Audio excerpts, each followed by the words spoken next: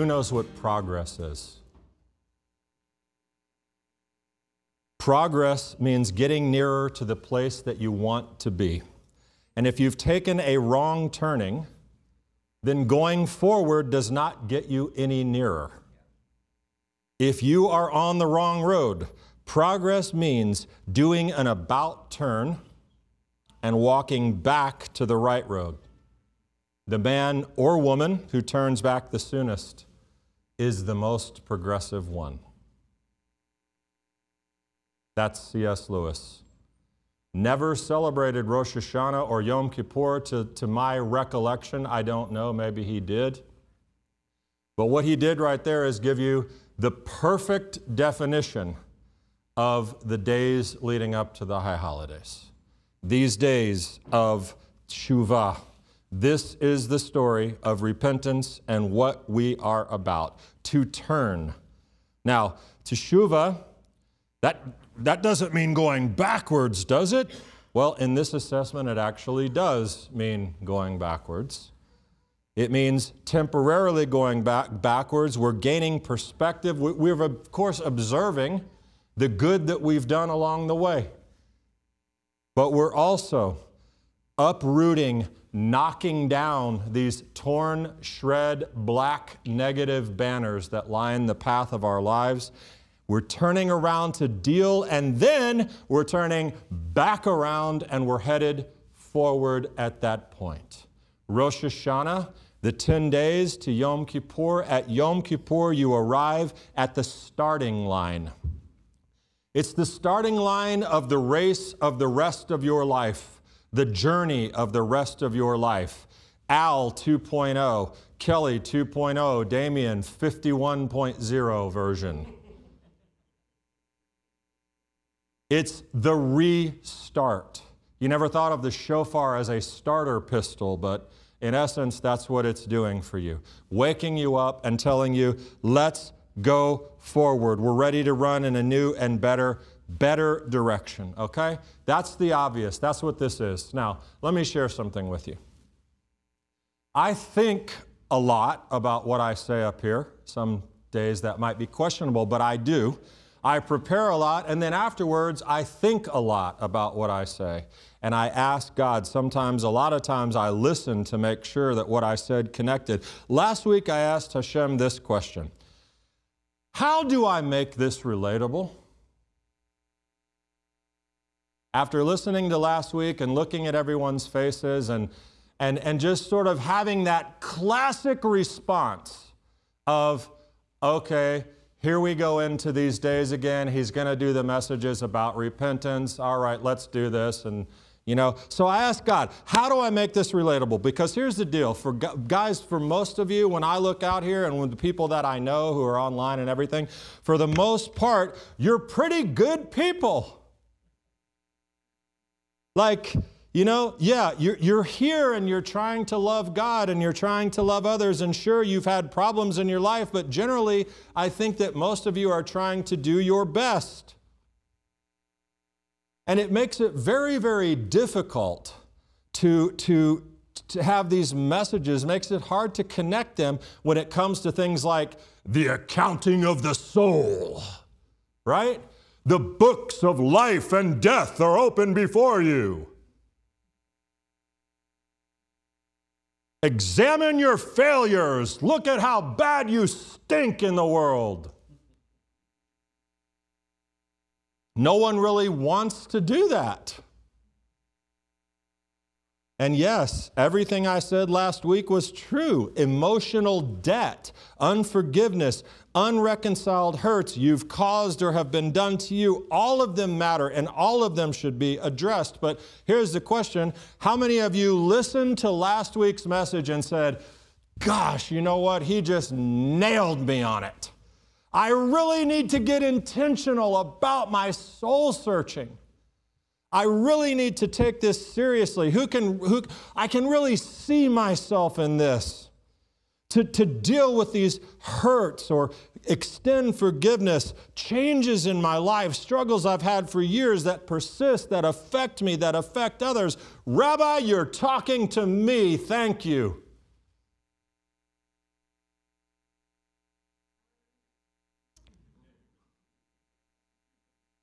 One person, thank God. Thank you for that. And it was worth it. And I know there are people. But for the most part, I'm concerned that because most of us live a pretty good life, this is pew, or pew, pew. It's not your fault. This see my failures kind of stuff. My gut tells me that a lot of people don't have a level of engagement with this. I've always thought about it, but I've never been so intentional in asking about it as I was this year because it matters more to me now. I don't know. I've crossed the 50 threshold. Maybe I got some new wisdom. Got new gray hair, so that's how that's supposed to work. Gray hair, wisdom. So I asked God, as thinking through it, how do I do it? How do I do it? How do I make this happen for these people? Not just for the one, but for the 99, right? And God pointed to me, myself, and He said, okay, what are you getting out of it? What are you going to devote time to? Why does this matter to you? Or does it? Is it just about coming up with some good content? Is it about fixing everybody else because you're the rabbi and you got to stand up there and tell them how to live right? He wasn't sarcastic like that. He was very nice. And by the way, none of this happened audibly. Okay? I wish it had. What do you need to work on? God said. And I began to think about this, and I thought, you know what? Here's the problem. My life is pretty good, really. I mean, yes, I've been through hell and back, and I've been up and down that road, and I've done that, and I'm certainly not rocking this disciple thing 100%, and I still get mad when people pull out in front of me. I even say an off-color word every once in a while, but you know what? I'm doing pretty well, I feel like. I've got problems, but overall, I'm asking myself, all right, you told them about banners and pulling down. What are you going to go pull down? I mean, that illustration works for those who've really struggled in life, but you know, God, I think I'm doing okay. So, and you know what? He said, not audibly, okay. Well, then you can't expect your good people to get much out of it either. You're probably right, Damien. And I've learned to get very nervous when I get that response. You're probably right.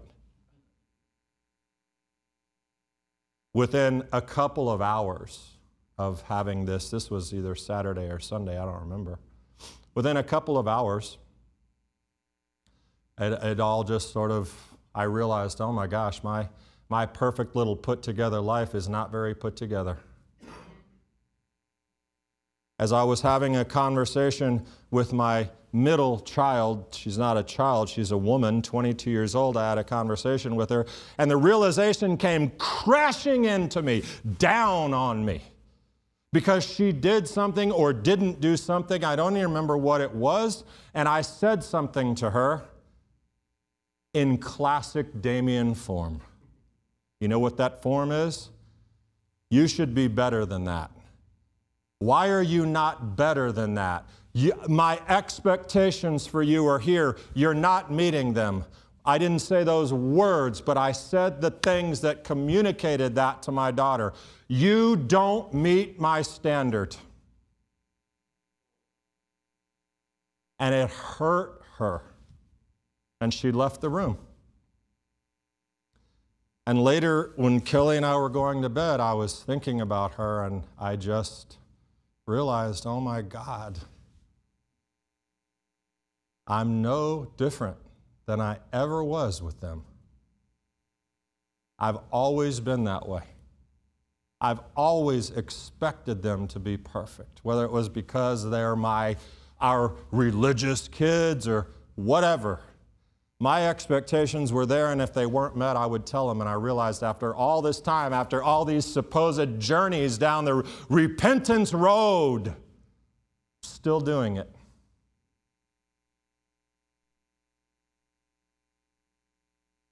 That needs to be fixed.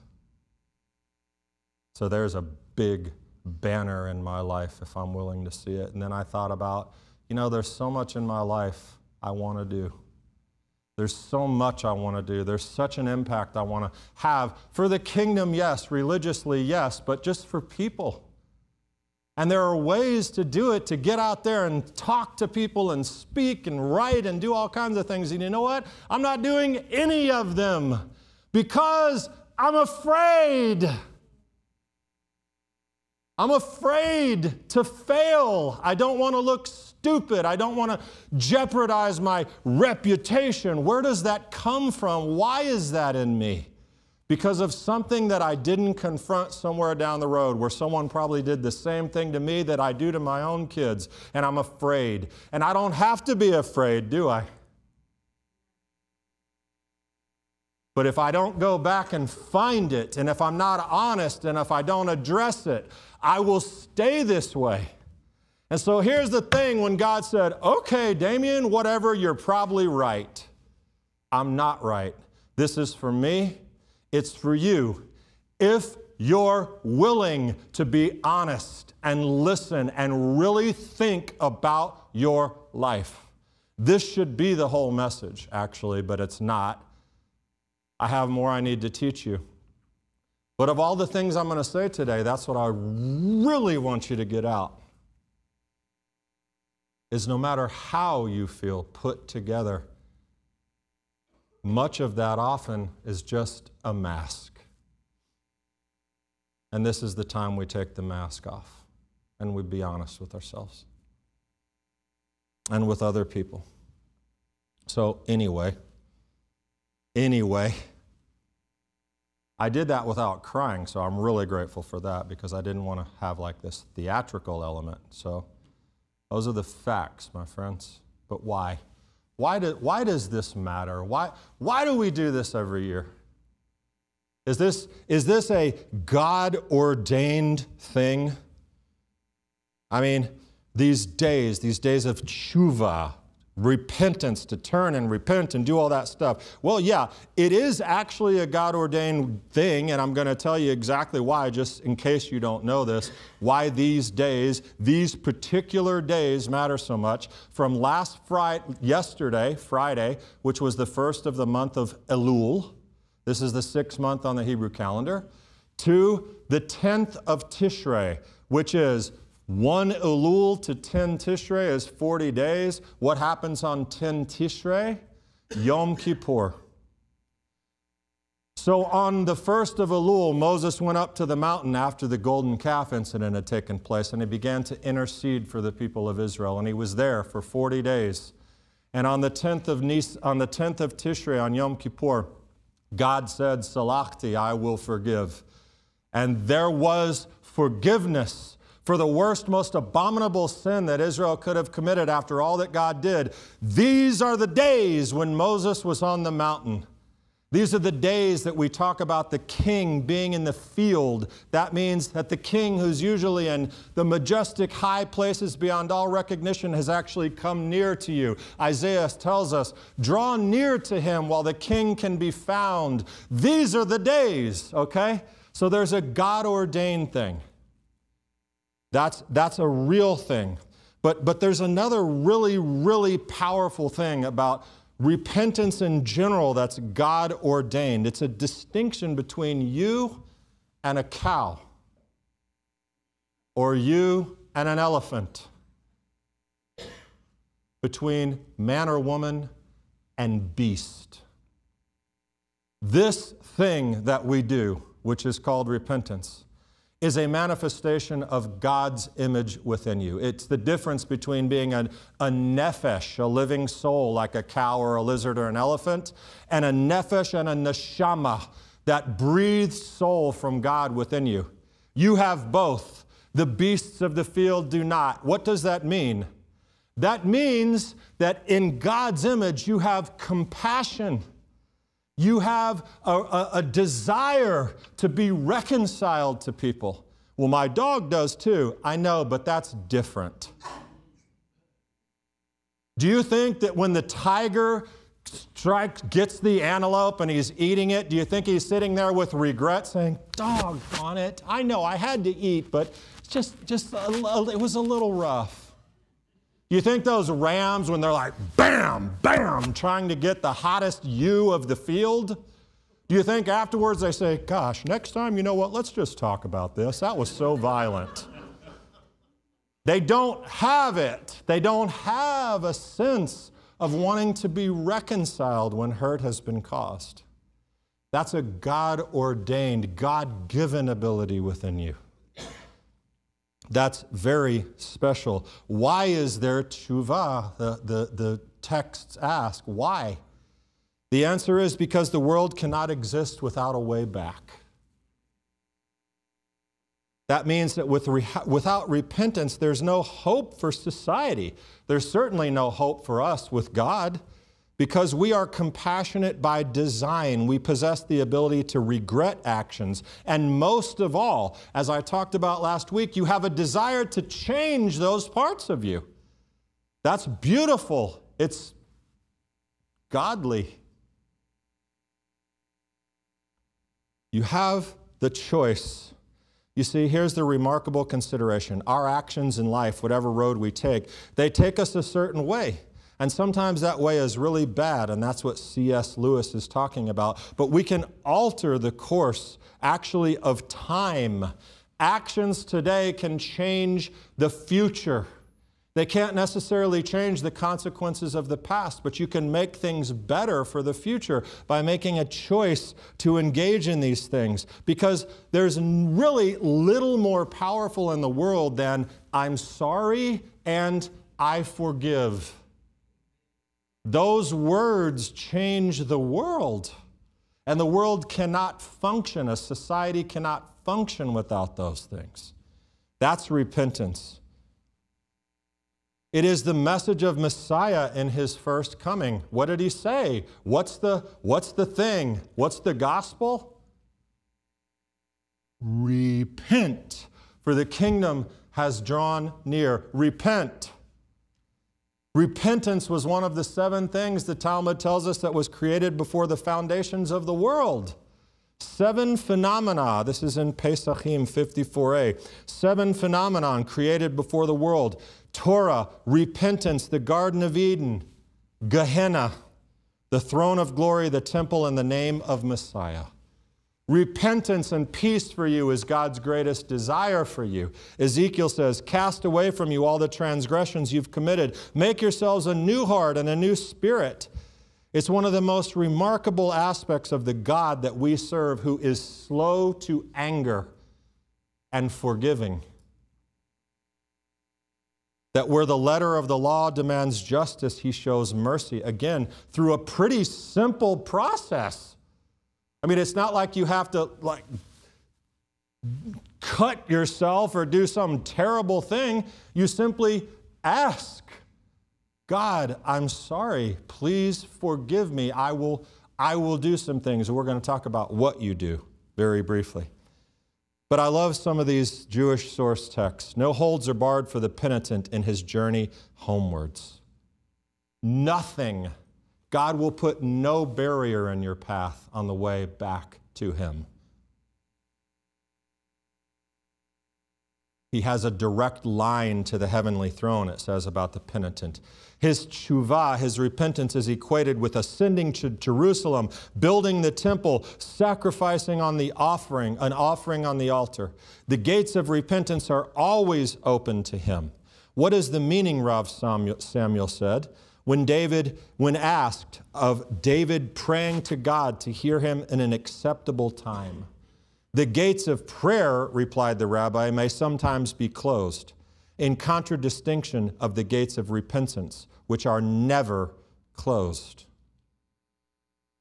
In the place where the penitents stand, even the holy righteous cannot stand, as it says, peace, peace to him that was far and to him that is near, to him that was far first, and then to him that is near. What that means is God loves you when you've been far and come close, even more than the one who was always close.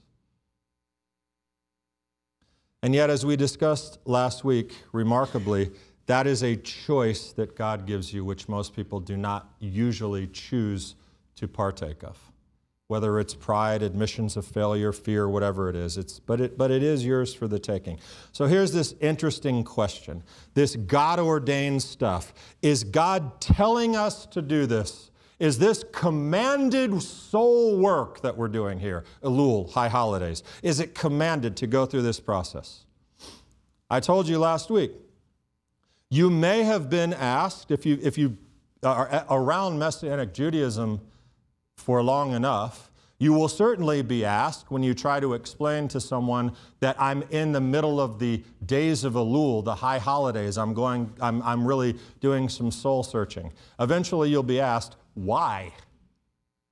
You are a disciple of Jesus. Why? You are a new creation. You've been forgiven. You don't even have to. Why would you do that? And you say, well, it's a festival of the Lord. It's a commanded thing. We do it. Is it? It's tricky. Rosh Hashanah and Yom Kippur are commanded festivals of the Lord, but where do we find in Torah, yes, Yeshua said a lot of things about repenting and not judging. Where do we find in Torah God saying, you should take these days and make them days where you're going through this soul-searching repentance process? Where do we find the commandment to do it? Well, better question is, can it be commanded? Can I stand up here and tell you, God said you need to do this. Do it. It's a commandment. Can I command you to do that? Or can God? I can't. I can't even command my kids to do anything.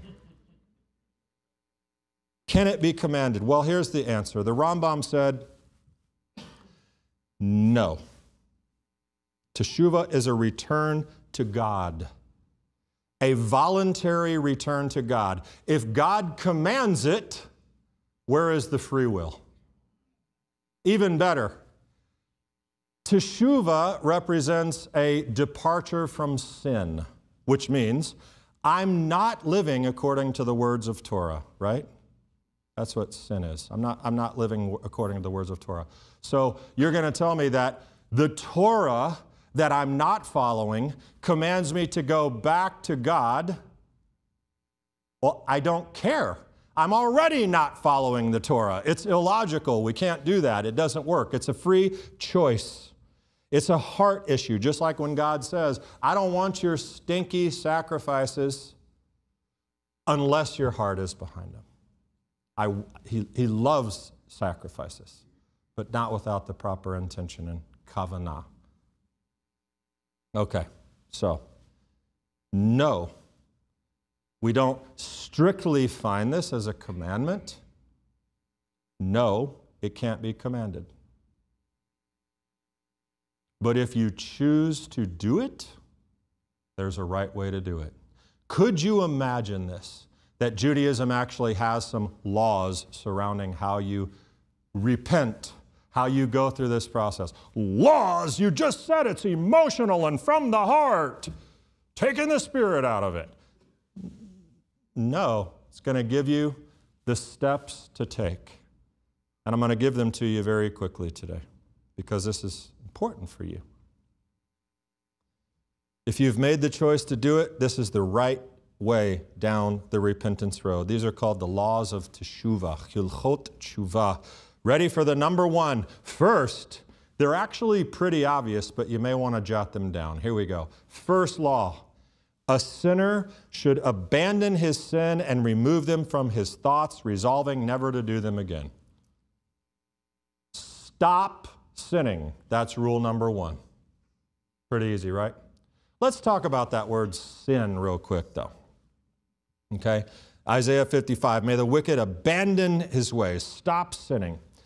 Now, I think immediately here when we start throwing this word in, this is where I lose a lot of people in the holidays, to the whole point that I made in the beginning, which was, well, yeah, I cut somebody off, or I'm not like a sinner. I don't know how much you want from me. Well, we're all sinners, I get it, but recognizing this difficulty. The terrible, all this talk about sin and living in sin and repenting from sin and terrible mistakes of sin. I have a hard time connecting to that, some people say. Okay, listen, I understand that. But it's important to see sin for what sin is. And I think there is such an unbelievable power in words and language. When you tell somebody, hey, guess what? I'm a follower of Jesus. You're not. You're a despicable, filthy sinner. You live in sin. You're going to die in sin, then burn in hell in sin for the rest of your life. You're a sinner. Say the prayer. That doesn't work very well. I've been on the receiving end of that. And I've seen people do it. It's interesting. I see people do that in the gym sometimes. And people want to pick up a dumbbell and throw it at these people and say, dumbbell. We need to frame sin in a more Jewish way.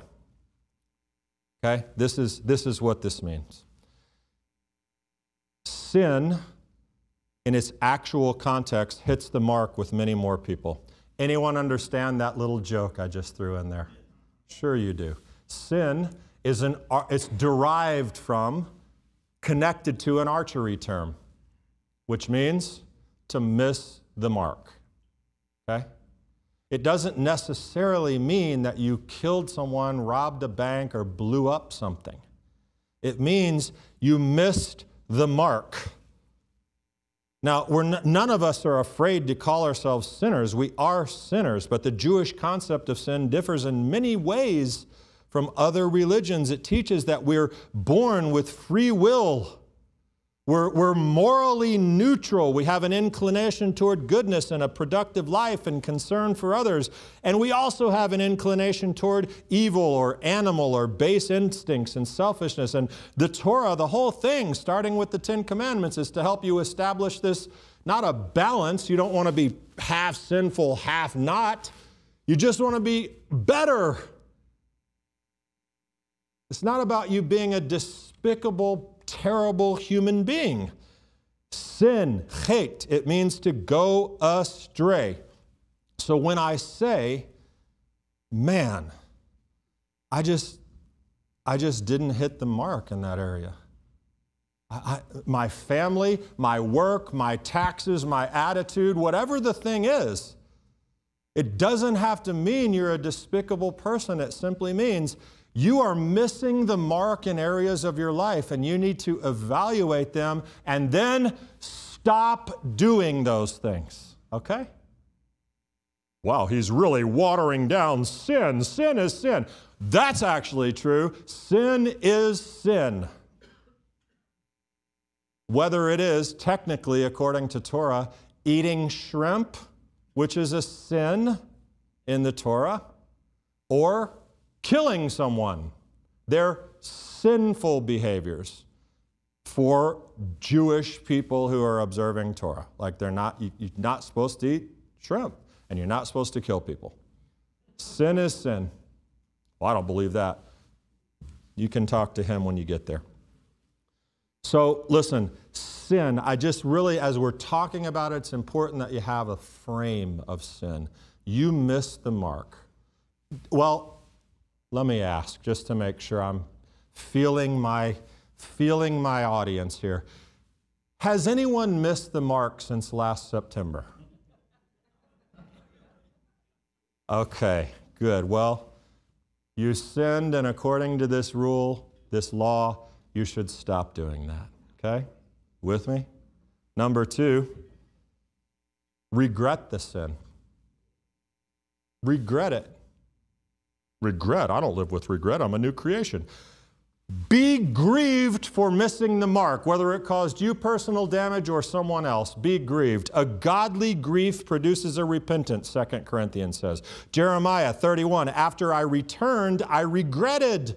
Regret the fact that you missed the mark. That's the second thing. Regret it. It has a psychological, emotional, even physiological thing in your body to recognize and see that. Third, you ready?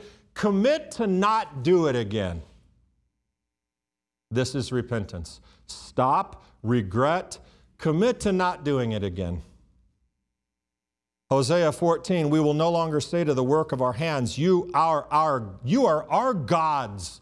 Commit to a new path, like C.S. Lewis said. John 5, after Yeshua found him in the temple and said to him, see, you're well, sin no more so that nothing worse may happen to you. Yeshua said in John 8, neither do I condemn you. Go, and from now on, sin no more. It's a thing. Once you stop and once you regret, then say, I'm not going to do it again, and don't. And the fourth one, in Hebrew, it's called vidui. Vidui, which means confess. And instantly you're thinking of a little dark wooden booth with a screen and me sitting on one side and you saying, Rabbi, I have sinned. No, not that. Vidui. It's the central component of the Yom Kippur service, both in temple times and today. Confession. Confession. And for Rambam, and I agree, this is the key to tshuva. And next week, I will take you into this concept in a powerful way. But interestingly, it is right here in number 4 in confession and vidui that we find the Torah commandment that is associated with repentance. The singular commandment. And I'll bring it out for you, but not now. The most important thing that you need to do to truly repent, to confess. But why? Why? Again, I'll take you there next week, okay? And this is sort of an abrupt conclusion, but what I want you to hear again, what I said in the beginning, remember that about being tuned in here. It's the last thing for you to hear. Much of what I'm talking about, I understand it's a little bit dry. It's like fundamentals. We'll get better. We'll get better from here. But it's background, it's foundation. But the important thing that I'm asking you to do is to see yourself in the process. To see these things as having great meaning in your life. Even if you haven't yet, because see, yesterday started the month of Elul. You don't need to wait for me to go 4 steps down the road of repentance in order for you to make the effort. That starts yesterday. That starts today. It starts tomorrow. And every day other than Shabbat, you can hear the sound of the shofar like your alarm clock, waking you up to the idea of this process and asking you to go through it. We're going to go all the way to the high holidays with these things. That's what we do. But I'll leave you with these words from Pirkei Avot. Rabbi Eliezer would say, repent one day before your death. Asked his disciples, does a man know on which day he will die? Said he to them, so being the case, he should repent today, for perhaps tomorrow he will die. Hence all his days are passed in a state of repentance. Do you know when you're going to die? No. Do you know that probably somewhere along the path of your life are things that you potentially could have done better that maybe have never been addressed, or even right now you're living in a place where you could make changes? Of course you do. So get started and do it together. That's the way God has done it. So next week, our amazing, powerful way of looking at confession without thee. Forgive me, Father, it's been 6 weeks since I said confession or whatever. You're going to learn it and you're going to live it. Shabbat Shalom.